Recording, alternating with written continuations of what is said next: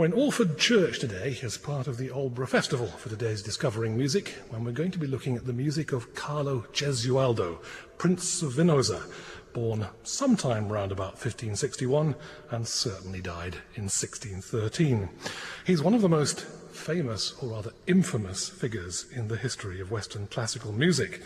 Indeed, he was the subject of a study in the 1920s by the British composer Peter Warlock and his friend the musicologist Cecil Gray, called Carlo Gesualdo, Musician and Murderer. We'll be taking a look at that and what that involves in a moment, and we'll also be examining the music more closely with the vocal ensemble Exaudi and their director James Wiggs. Well, to clear up this story, first of all, it's said, and there are various versions of this, that Gesualdo found his first wife, Maria d'Avalos, in bed with her lover. It seems that someone had tipped him off. And there and then he either killed them or had them killed. And this created immense controversy at the time. Some people naturally took the lover's side. But there were others, it seems, who weren't quite so disturbed by what Gesualdo had done in principle, more by the fact that it seems he hadn't actually killed the lover himself, but got one of his servants to do that on his behalf, which was felt to be rather unsporting. It was much more befitting a nobleman if he'd actually done the deed himself. And if that seems very strange, there's a story of the roughly contemporary Italian sculptor and goldsmith Benvenuto Cellini. It's said to have killed a man for farting in his face. And the jury, when he was summoned, promptly acquitted him. It was considered that he'd done the right thing. Honour was satisfied. There's also another story, which again it's impossible to confirm or deny, that Gesualdo killed his son from his first marriage because apparently he looked suspiciously like Maria's lover. As you can see, there's a lot of rather dark stuff around this. Well, Gesualdo wasn't officially punished, but then he seems to have taken the job largely on himself. He became very reclusive, obsessively devoted to music, to an extent that it was considered worthy of note among his contemporaries, and devoted himself later in life to extreme forms of religious penance. Some people have described it as, frankly, masochistic, with bizarre religious devotions. I've got a passage here from a contemporary account which I'll read to you. The great misfortune was that through the agency of God, Gesualdo was assailed and afflicted by a vast horde of demons, which gave him no peace for many days on end, unless 10 or 12 young men, whom he kept specially for the purpose, were to beat him violently 3 times a day, during which operation he was wont to smile joyfully. Good Lord, it's all very scandalous stuff. But what makes this all the more remarkable is that the music itself does seem to be the project of a very strange, tortured mind. Let's have an example of this right away. It's the beginning of one of the most famous of all Gesualdo's madrigals, Moro lasso al mio duolo. I die languishing of grief. And just listening to these amazing, swooning, downward falling chromatic harmonies, it really sounds like it.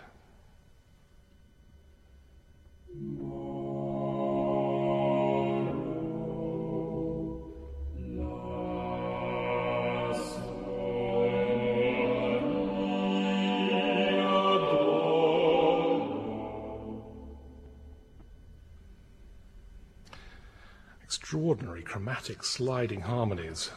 They've even been compared to the beginning of Wagner's Tristan prelude. Certainly they seem to look forward to something way beyond Gesualdo's age. It's hard to believe a composer could produce sounds like that in the 16th century. Certainly, this fascinated Peter Warlock, who partly wrote that study of Gesualdo, Musician and Murderer, and it was a great influence on Warlock's own harmonic thinking, especially Warlock's beautiful but intensely depressive song cycle, The Curlew. If you listen to the extract we're just going to play you now, you can hear a similar attitude towards extraordinary shifting harmonies that don't quite lead where you expect, often very chromatic, and often producing a very similar, very melancholy, introspective kind of effect.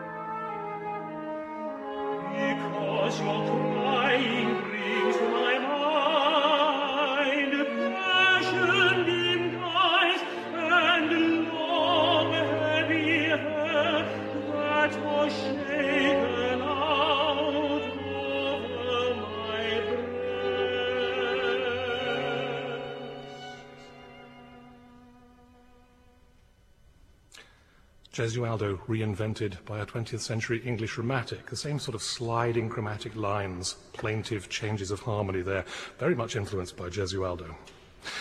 Well, was Gesualdo such an anachronism? Was he a lone prophet looking forward to what happened in the 20th century, an expressionist way ahead of his time?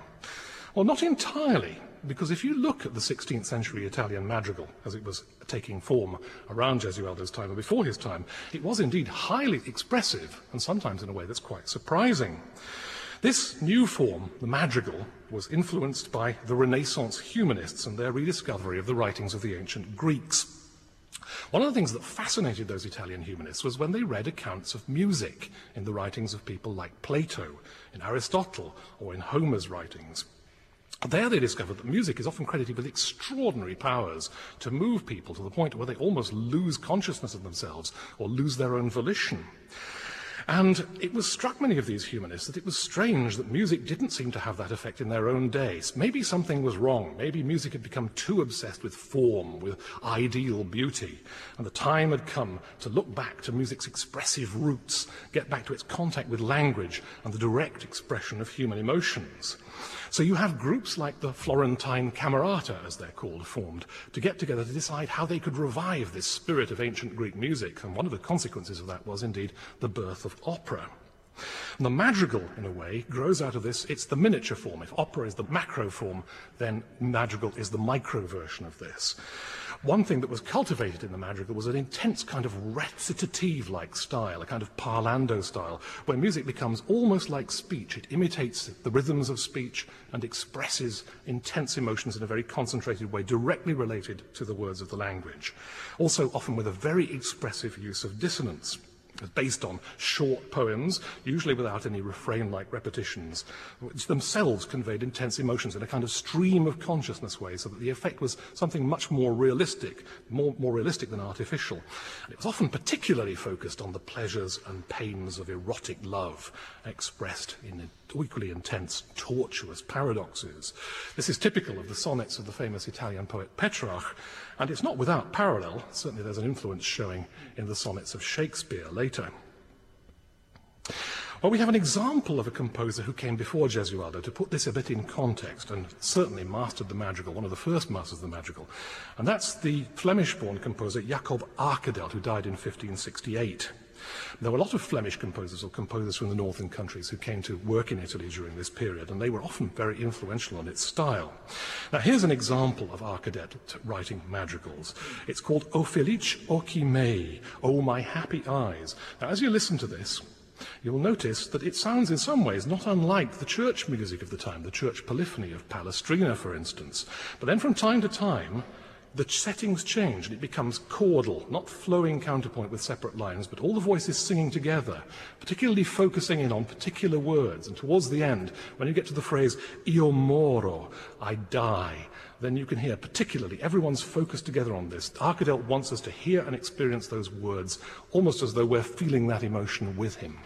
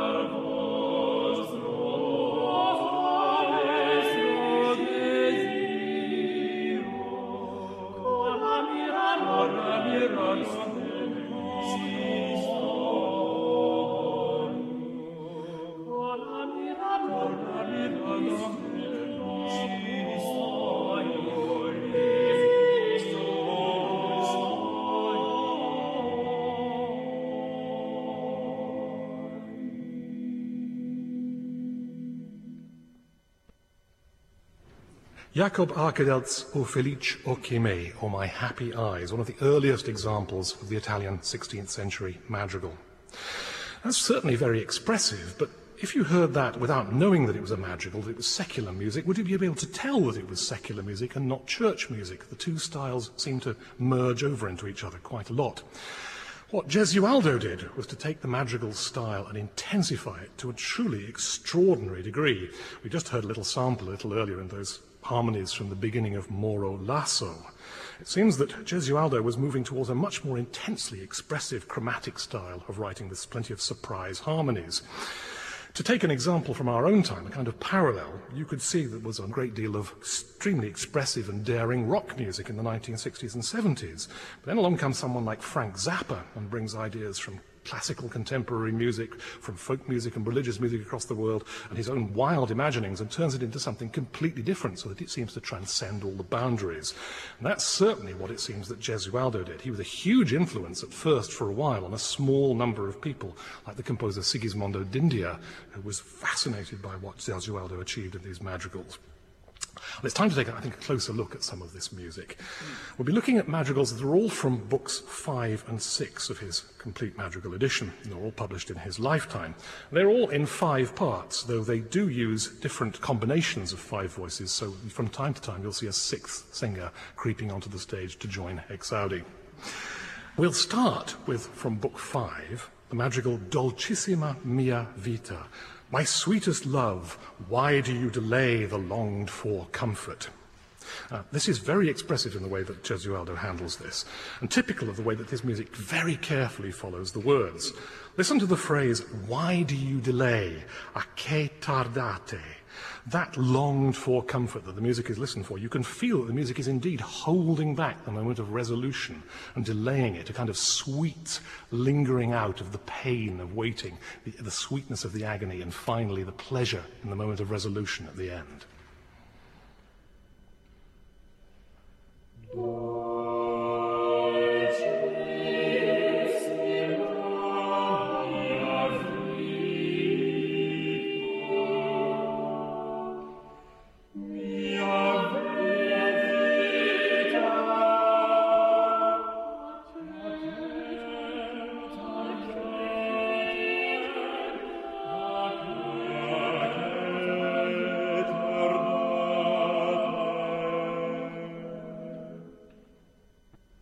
Feeling of release just at the end there, beautifully calculated, and he does indeed delay that moment just as the words say. Then comes another madrigal we'll be hearing in a moment called O dolorosa gioia, O sorrowful joy, O sweet pain by which this soul is saddened and dies happy. I think we're beginning to get the idea of the emotional content of these madrigals here. Typical paradox of so many of the madrigal texts of its time. But no one else makes this kind of thing so extremely expressive as Gesualdo. Let's just listen to the beginning of this madrigal, O Dolorosa Gioia. It's very difficult to get any sense of key, of foundation in the music. It's kind of wandering, searching in all kinds of directions. It's tortuous but exquisite, like someone playing with pain.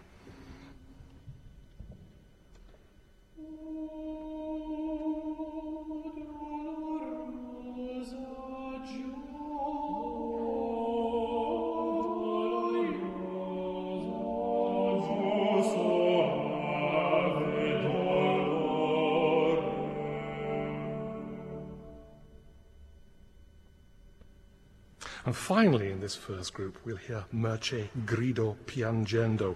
Mercy, I cry as I weep. It ends with another of those sort of despairing and yet ecstatic phrases, Io moro, I die. Now, there are other madrigal composers of the time who sometimes will extract a kind of sense of humour in passages like that, as though there was a sort of double entendre at work in the music. This kind of dying reminds one of the French idea of le petit mort, or the kind of swoon that happens at the height of sexual ecstasy. But Gesualdo almost seems to be thinking of something closer to real death. If you listen to these chromatic lines, they rise half a step and then fall a whole step, interweave with each other. The harmonies are even more obscure than anything we've heard before, and they combine to make this extraordinary languid counterpoint.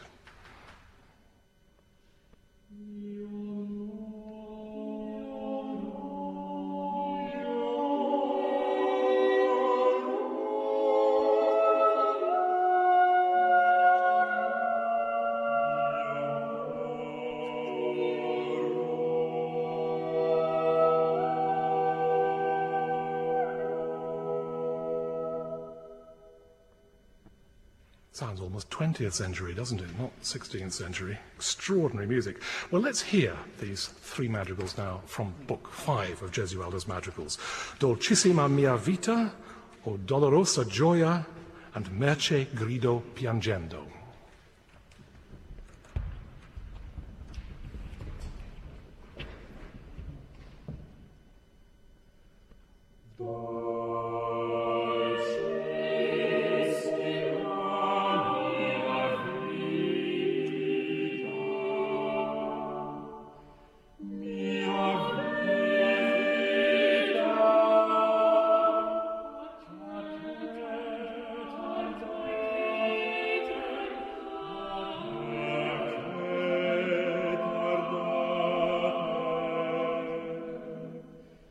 Labra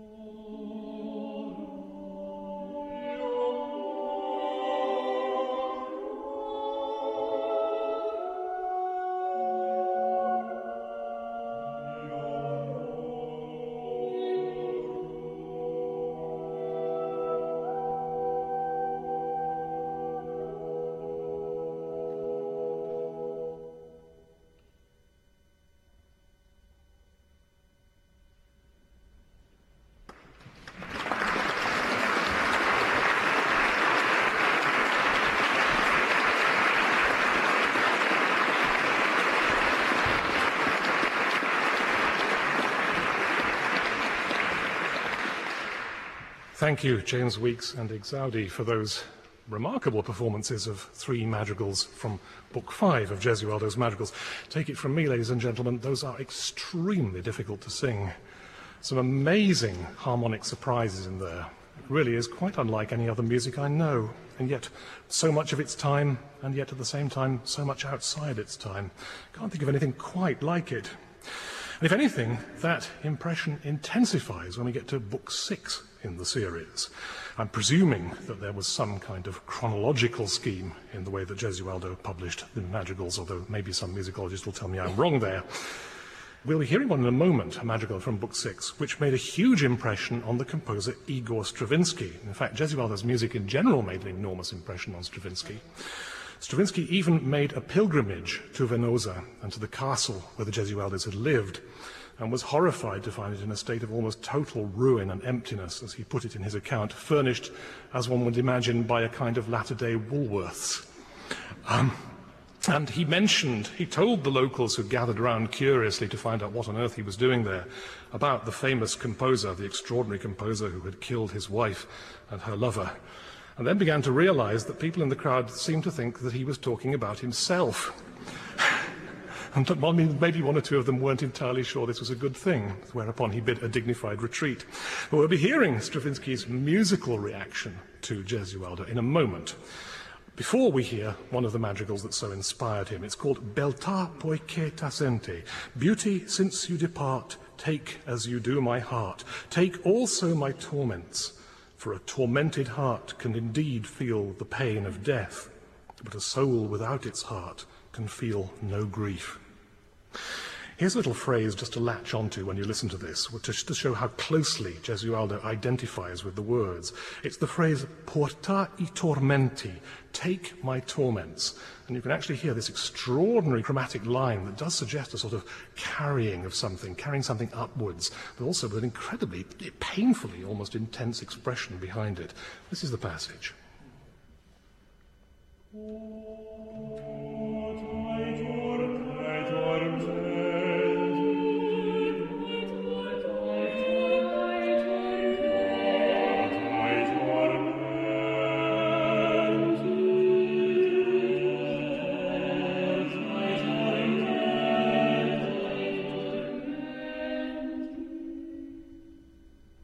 Extraordinary the way he just leaves it hanging in the air like that at the end. But also there's interesting use of contrast in this madrigal. If you think back to that piece of Arkadelt we played earlier on, Jakob Arkadelt, there was a contrast between the flowing contrapuntal style, which seemed almost like church polyphony, and that much more recitativo-like style, where everybody sings together in the same rhythms and to make sure that we hear the words. And there is a striking example of that shortly after that passage in this madrigal, where everyone sings the line, E un alma senza core, but a soul without its heart. This is obviously a sentence that Gesualdo wants us to hear. He wants us to take this idea for ourselves. So he stresses it by having everybody sing together in the same rhythm. As you'll hear, it forms an interesting kind of climax in this madrigal. So here then, from Book 6, is number 2, Beltà poiché t'assenti.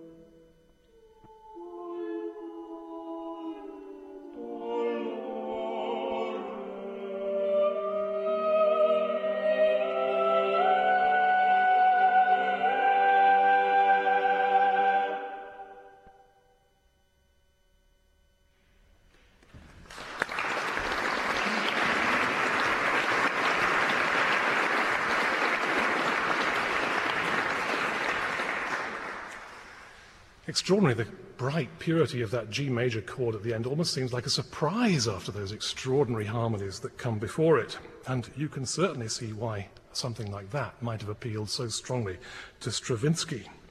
Stravinsky, in fact, reworked that madrigal in his own extraordinary way as the third movement of a piece he called Monumentum pro Gesualdo di Venosa ad CD annum, a monument for Gesualdo of Venosa in the 1500s. But what Stravinsky does with this music just shows how extraordinarily different his music is from Gesualdo, from Gesualdo's basically 16th century polyphonic thinking. Now, Stravinsky, the way he treats this music when he arranges it for an orchestra of different groups and disperses the ideas, the harmonies around these different parts of the ensemble, it's almost like he's playing the piece on the piano and thinking, "Ooh, that's an amazing chord, aha," and lighting on it, and then that's an amazing chord too. It sounds so completely different, and in a way it stresses the fact that Gesualdo is such a linear composer, that the way the lines flow on is so important to his way of thinking. When you hear how Stravinsky takes that element out and focuses in on the harmonies. In fact, Stravinsky did like to compose at the piano. He actually particularly liked, I'm told, to compose at an out-of-tune piano because he liked the kind of mess of overtones around the notes. And you can imagine him relishing each one of these chords as they come along. So let's hear now this third movement from Stravinsky's Monumentum for Gesualdo, his arrangement, if that's quite the word, of Gesualdo's Beltà poi che t'assenti.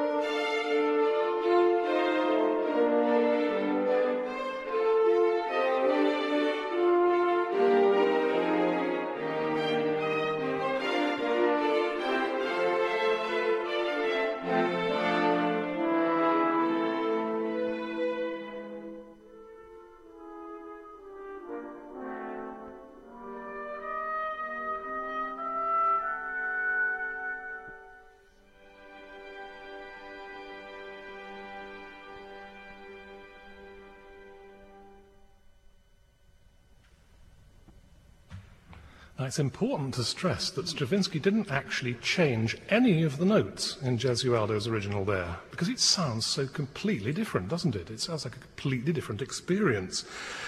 Well, what does Stravinsky do there? Well, some people have accused Stravinsky of actually missing the point in Gesualdo in his arrangement there, or his reworking.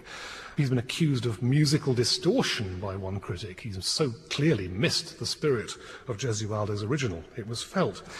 Well, yes, that's a possibility, but there's also what is sometimes described as creative misunderstanding, which can itself lead to some very interesting products in itself. So at this point, I'd like to bring in Exaudi's director, James Weeks, who's been listening to that with us here in the hall.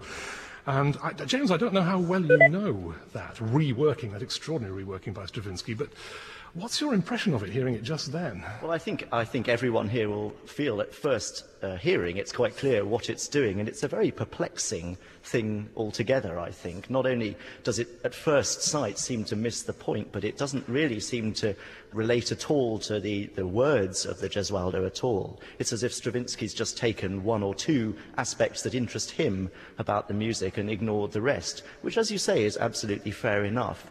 But what always surprises me about Stravinsky's interest in Gesualdo, and it went, in fact, beyond this piece. He wrote, in fact, completed some incomplete Gesualdo pieces towards the end of his life.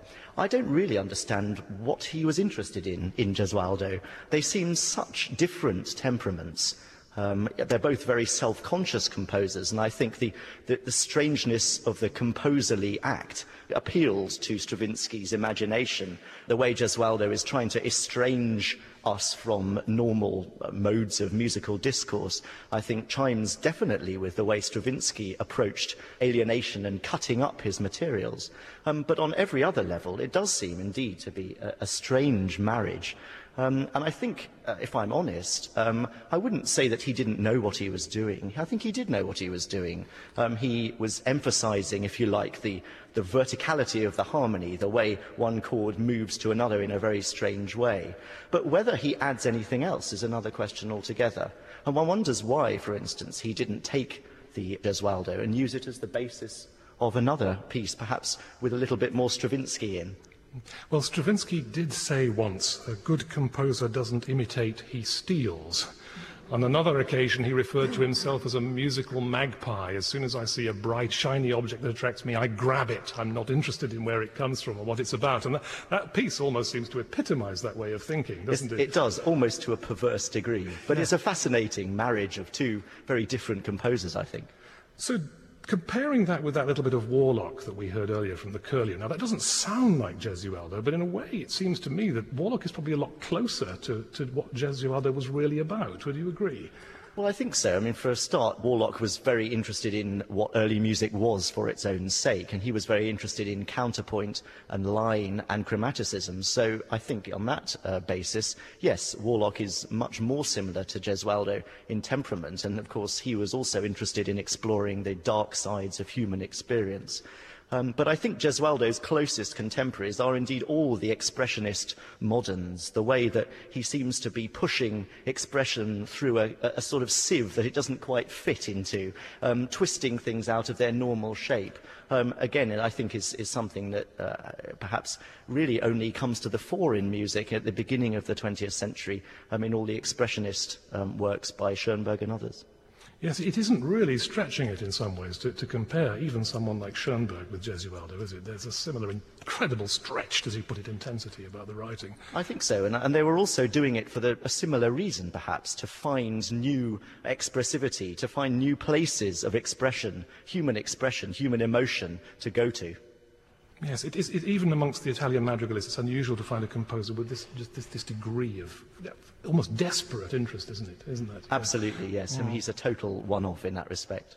It's also interesting. I recall that both Gesualdo and Peter Warlock, it's been suggested that both of them were manic depressives. So maybe there's another kind of affinity going on there, possibly. Well, let's judge for ourselves as we hear three more madrigals from Book 6 of Gesualdo's madrigals. We begin with Tu piangi, O filia mia. You weep, O my Phyllis, and think thus to quench that ardent flame which so sweetly does inflame me. And this is followed by De com in van sospiro. Ah, how I sigh for you in vain. And then, very interesting conceit, this one. Arditi zanzaretta. A bold mosquito bites the woman who destroys my heart and keeps it in such cruel pain.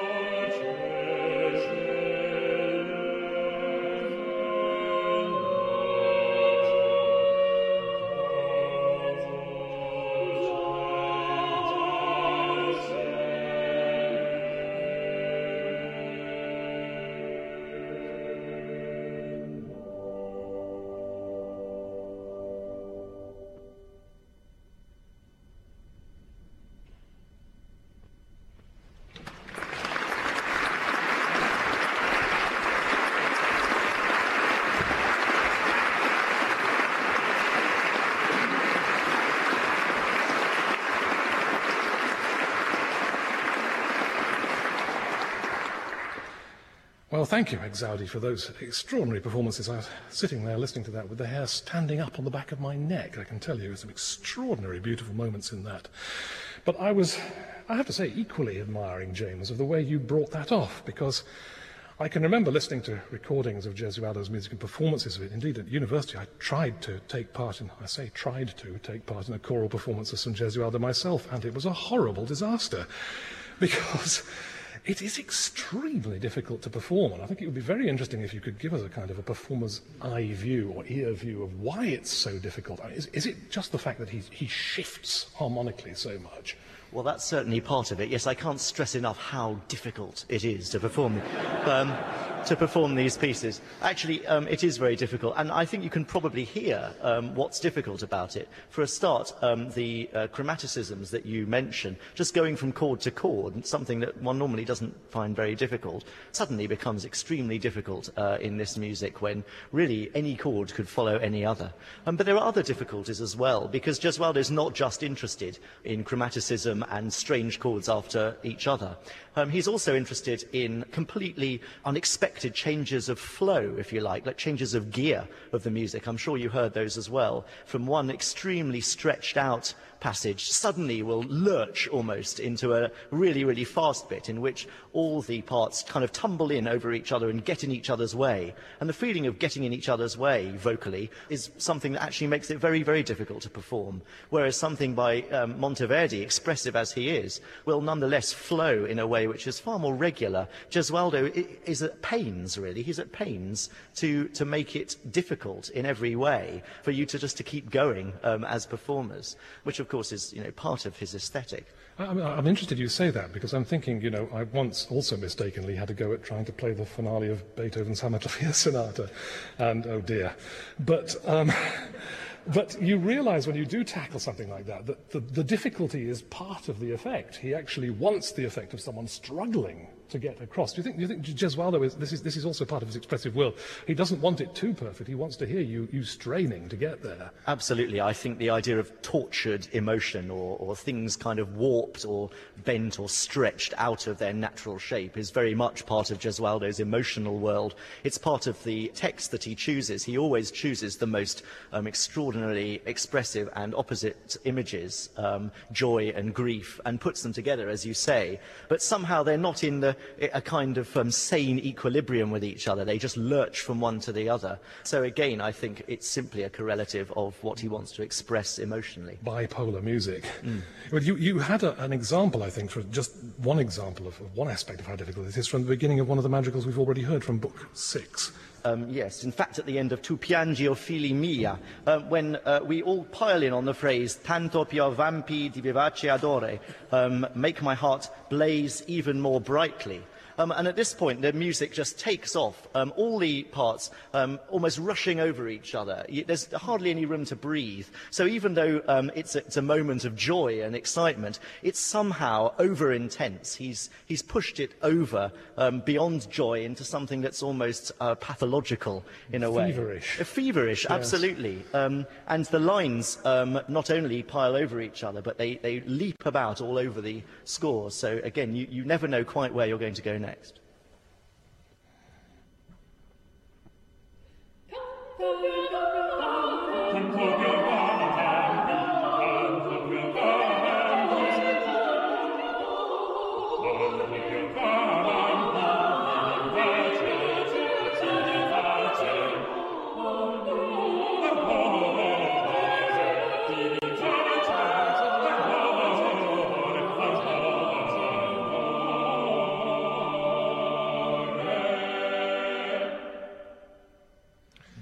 Yes, some extremely difficult twists and turns there, but lovely ensemble, I have to say. Well done. Well, if it felt anything less like a mad dash, I don't think we'd be quite doing it justice. I don't think quite so mad there. Splendid. Well, actually, there was one point, actually, about Merce grido piangendo, which we heard earlier on. I think our bass, John Sanders, had an interesting point about just how difficult that was for him. John, would you care to say a few words about that ending of that piece? Well, I think as a singer, you know when you're approached and asked to sing a bit of Gesualdo, you're not expected to be experiencing the same sort of harmonic language as you would with his contemporaries. Certainly through our rehearsals, we've, I think, really got inside the harmonies and understood and got sort of on top of most of Gesualdo's tricks. And we've, I hope it's come across that we've sort of mastered most of that. But what we've certainly discovered is that there are some moments where Gesualdo does even what you couldn't possibly imagine he would do. And the entire rehearsal is broken down just in sheer disbelief at the direction in which the music has gone. The bit we were just talking about, at the end of the Merce, there's a sort of cadence which looks like it's kind of in G major-ish. And he moves as if he might go down to E minor, which is a kind of typical thing that he might do. And actually the resolution of the chord is in G sharp major, which is such a sort of lurch upwards, it really feels like you've just gone over a humpback bridge and left all your insides somewhere completely outside. And that's just typical. So even Gesualdo, who you already expect to do unexpected things, always has another surprise. I wonder if we could just hear that a bit to illustrate. Maybe we'll see if your insides get left on the humpback bridge.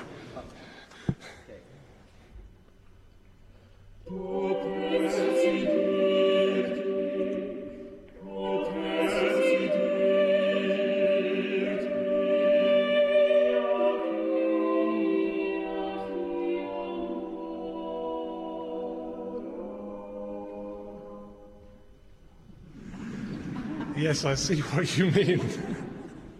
Extraordinary.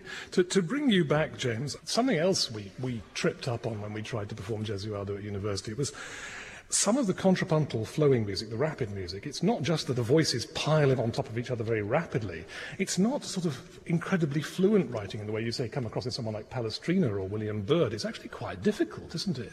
No, and I don't think that's a mark of Gesualdo's incompetence either. He knew exactly what he wanted to do, but all the lines, again, are kind of twisted out of normal shape. So just when you think you're going to go down, you leap up a fifth or something like that, or a soprano will suddenly scale an unexpected peak. It's almost surreal sometimes, the things you're asked to do in the middle of a line. You were talking to me earlier, James, and you mentioned that you'd also been doing some of Gesualdo's liturgical music, his church music, which can be equally extraordinary, can't it? You mentioned the Tenebrae, the service of darkness, which takes part of the Easter ritual. Very penitential, again, so it seems to chime in very much with these kind of dark preoccupations of Gesualdo.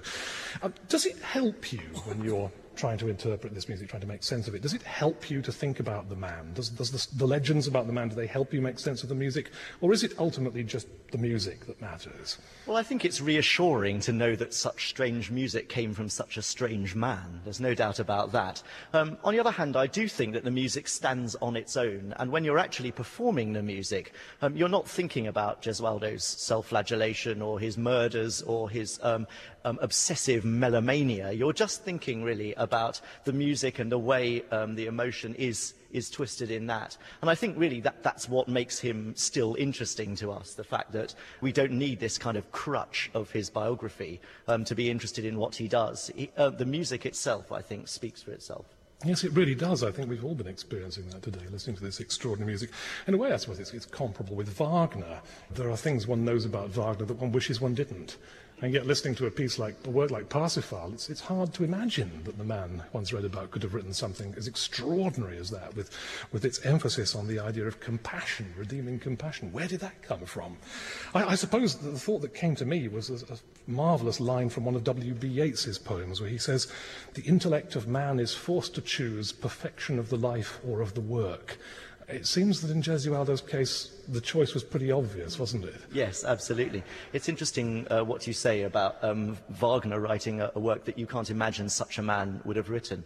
I'd like to bring the Tenebrae responsories back in here and talk about those. The audience may or may not be familiar with those pieces. But although they are indeed works for the period of Holy Week, and all the texts are pretty much about the suffering of Jesus and the self-pity, really, of the more penitential psalms, somehow, and I think this is a measure of Gesualdo's greatness again, he manages to universalize the statements he makes in the Tenebrae responsories. Whereas in the madrigals you feel it's the beating heart of one man. In the Tenebrae responsories, somehow the need to write sacred music and to make a universal statement brings out a quite different side to him. Nonetheless, he manages to integrate all his tortured harmonies and extraordinary chromatic passages into that music. Well, just to clarify the picture, let's hear a little bit now of Gesualdo's great Tenebrae setting.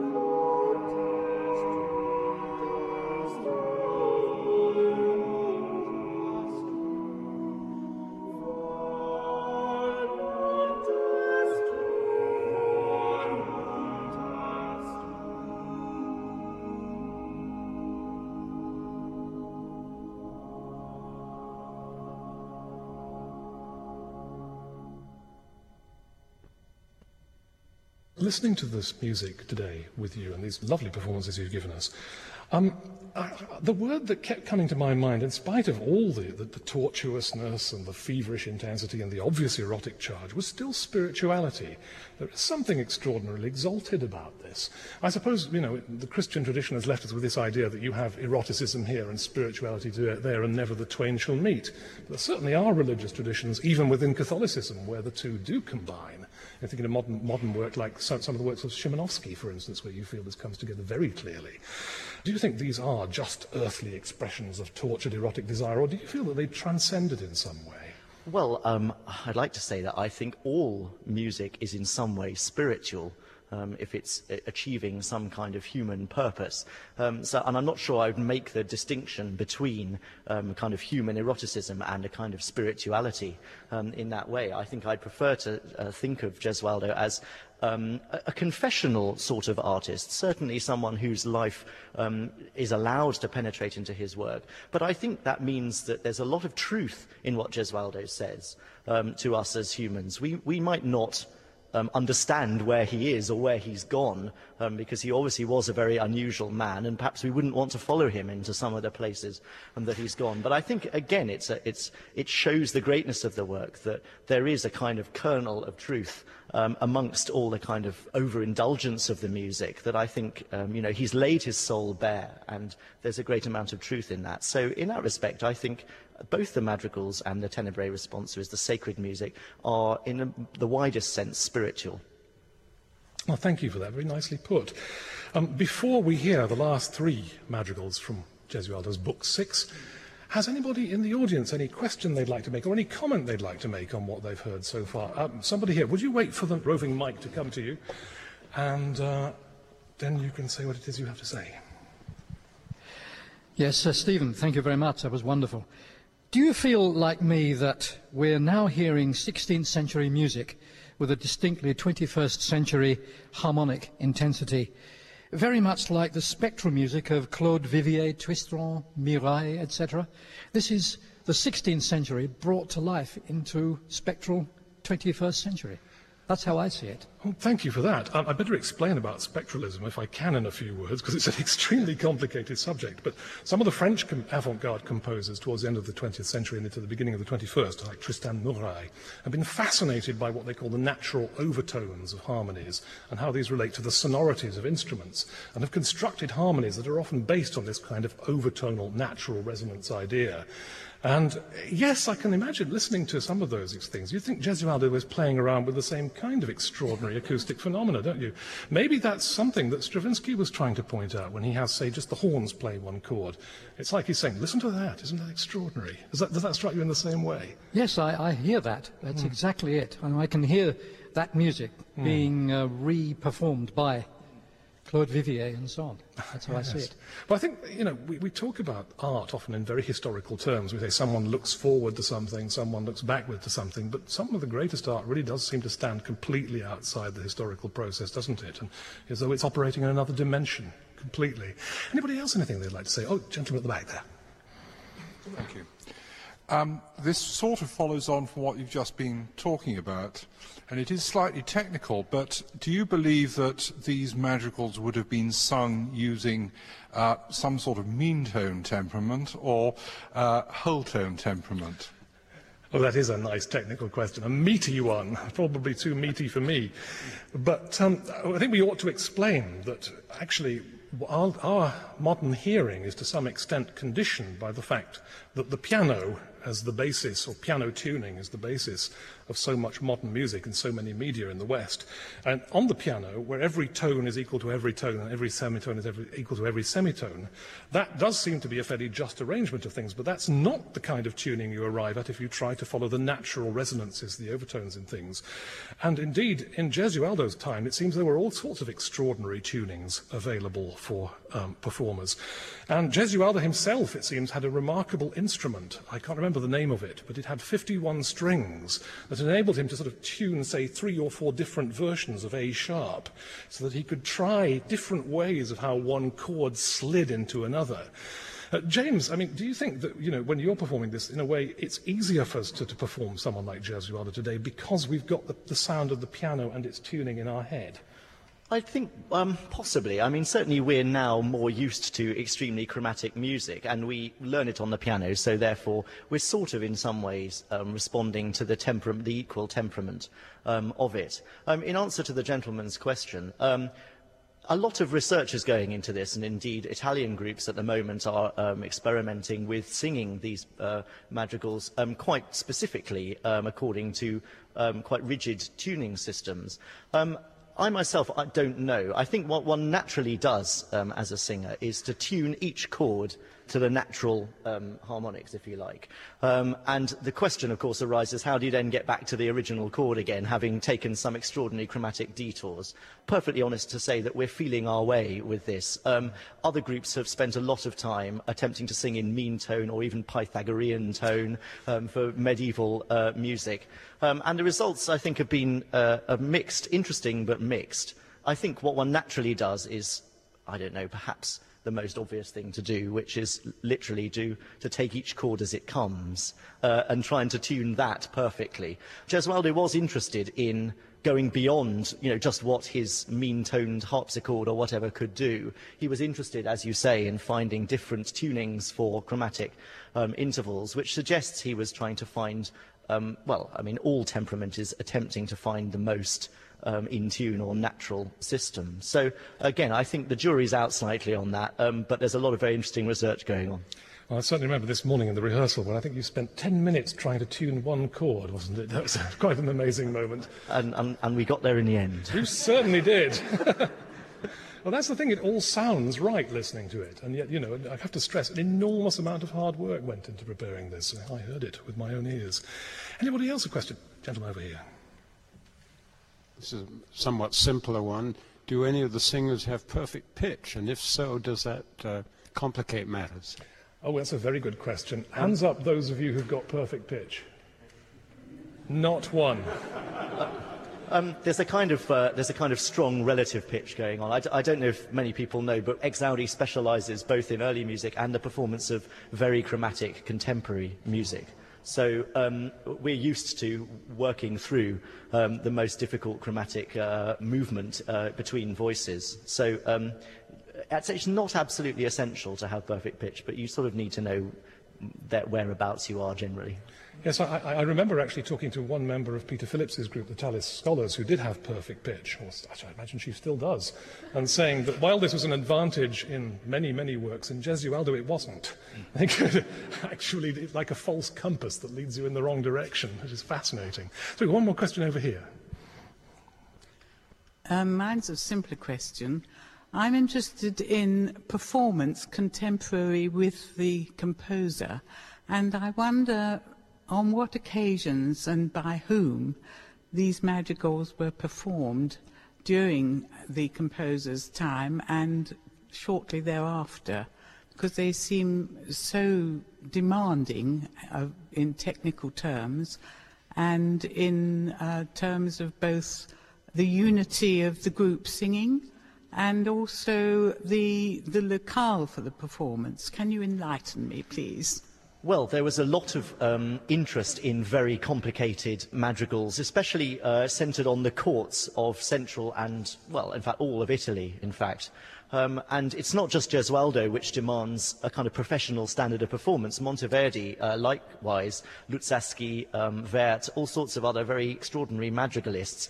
Generally speaking, these are pieces written for the interest and the entertainment of the aristocracy at courts, in which research into unusual ways of performance was very much part of what they wanted to do, especially at Ferrara, where Gesualdo visited Luzzaschi. So these would have been performed by highly specialised court musicians and would have circulated between courts and, of course, publishing centres in cities. It's not, like the English madrigal tradition, an essentially amateur tradition.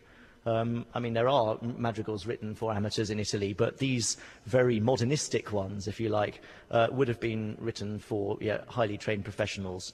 Gesualdo tried to establish at his own court a band of singers that would do his bidding. I'm not quite sure how successful he was, but that was his ideal, that he would almost have his own ensemble to try things out with. He was also writing, as you might say, for a connoisseur audience as well, wasn't he? Which might explain why he's able to do such extraordinary things. It's a bit like Haydn writing his string quartets and knowing that he's got very sharply attuned and trained ears and thinking, right, I'll really surprise them by just changing that or making that slightly different. And it's sort of a different kind of effect from his symphonies. So quite a small, intimate gathering of people who we would expect to be able to understand. Yes, and as social conditions changed in Italy and the decline of the aristocracy through the 17th century gathered pace, of course, this music wilted and withered on the branch because there was much less interest in it among everybody else, basically. Well, I think it's time we heard our final 3 madrigals from Gesualdo's Book 6.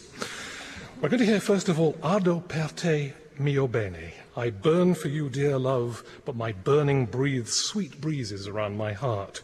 Then comes that one we heard a little bit of just at the beginning of the programme, Moro lasso al mio duolo. I die languishing of grief, and the person who can give me life, alas, kills me and does not wish to give me aid. And finally, al mio gior il ciel si fa sereno. At my joy the heavens have become serene, and the sun gilds the floral locks of the meadow.